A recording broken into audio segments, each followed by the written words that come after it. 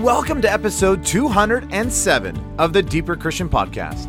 This is the podcast to help you study God's Word, know Jesus intimately, and discover how you can build your life around Jesus Christ. I'm Nathan Johnson, and in today's episode, I want to talk about 3 ways the maps will help your Bible study. Let's dive in. In some Bibles today, there is a collection of maps at the very back of the Bible. And if you're like most people, you probably don't even look at them. Well, it's interesting that the maps, maybe even not the ones on the back of your Bible, but an atlas, the geography of the Bible lands, is so important to your Bible study. In fact, geography is one of the key contexts that you need to keep in mind when you're studying the Bible. And so in this particular episode, I want to walk through 3 key ways or reasons why geography or the maps are so important to Bible study. So let's get started. Number 1 is just, again, keeping that geographical context in mind. We need to remember that everything in Scripture happened somewhere. And though that doesn't sound really brilliant, I fully admit that, the reality is that the geography of Israel specifically, but even as you look at the Middle East as a whole or Paul's missionary journeys, not all geography is the same. And that should make sense. If you look at America as a whole, what you see is you have coastal areas, you've got desert, you've got these plains, like Kansas and that area. You have the Midwest, and then you have the lush, fertile green areas of the East. And if you want to continue, you got the hot, humid summers of the South, the cold, blistering winters of the North. And so the geography even of our country is quite diverse. And the same thing's true about the Bible times, all that happened in the Bible. And though Israel is a really small country, it's about the size of New Jersey, it's interesting that it has just as many microclimates as the state of California. There are over a dozen microclimates in Israel. You have everything from true desert to high mountains to coastal plains to sort of a northern area that is very lush and green. So as we're studying the Bible, it is so easy at times to overlook the importance of geography, about where things are at and how high things were or what it must have been like to actually walk the distances that people were required to. For example, when God looks at Abram and says, Abram, I want you to go from this land called Ur to this land I'm going to show you, which we know is the promised land, it's only a mere couple of verses, and yet we forget that Abraham had to travel hundreds of miles across deserts to get there. Or when Nehemiah asks the king, he says, hey, can I go back to Jerusalem to rebuild the walls? And the king says, well, how long are you going to be gone? Well, Nehemiah doesn't say in that particular passage, but we know based on the whole book of Nehemiah that he was gone for over a decade. That is not a short trip. Obviously, it's about 1,200 miles to get there. He spent all that time building the walls. Then he was kind of running as the governor, and then eventually made his way back.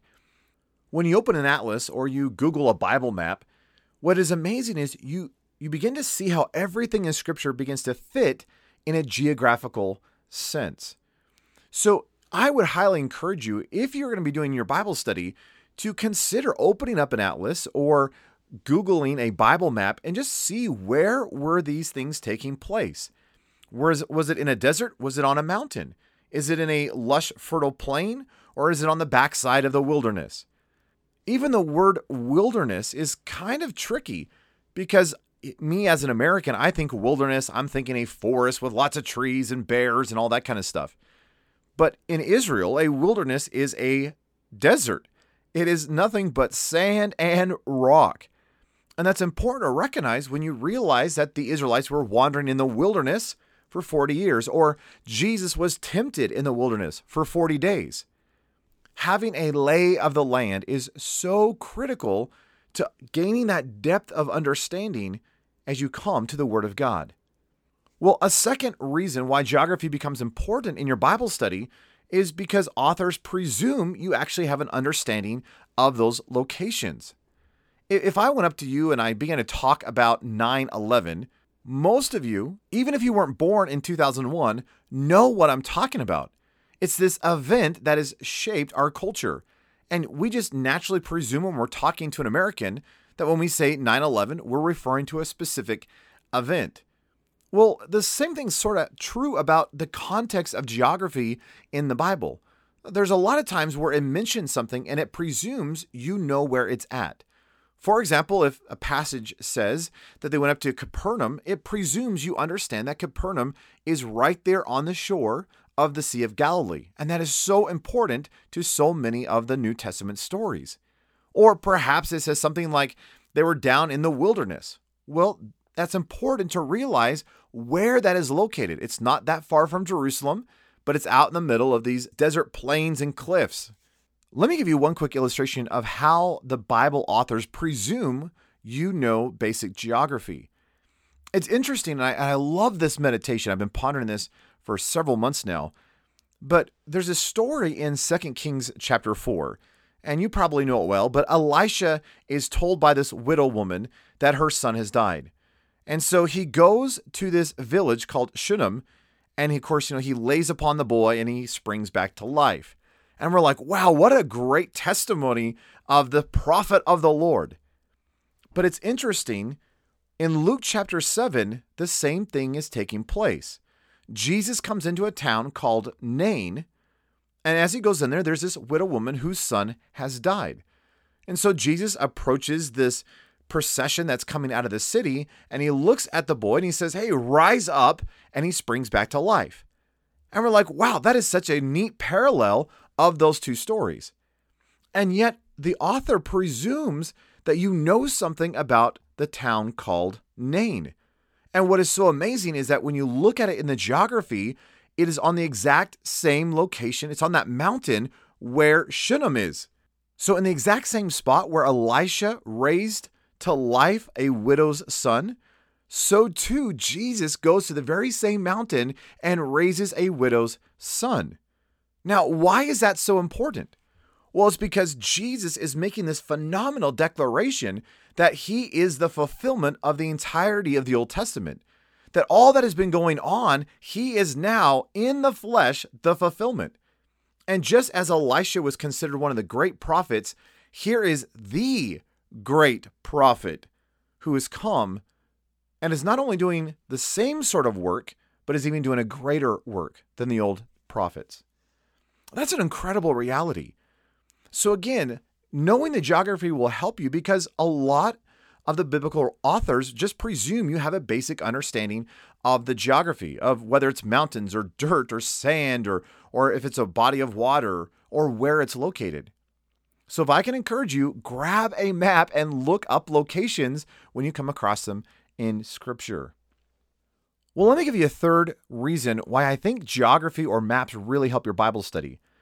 For me personally, it helps make the Bible visual and real. Sometimes it's so easy to forget that the stories that we read in Scripture are actually true. They actually happened. They are historical and literal.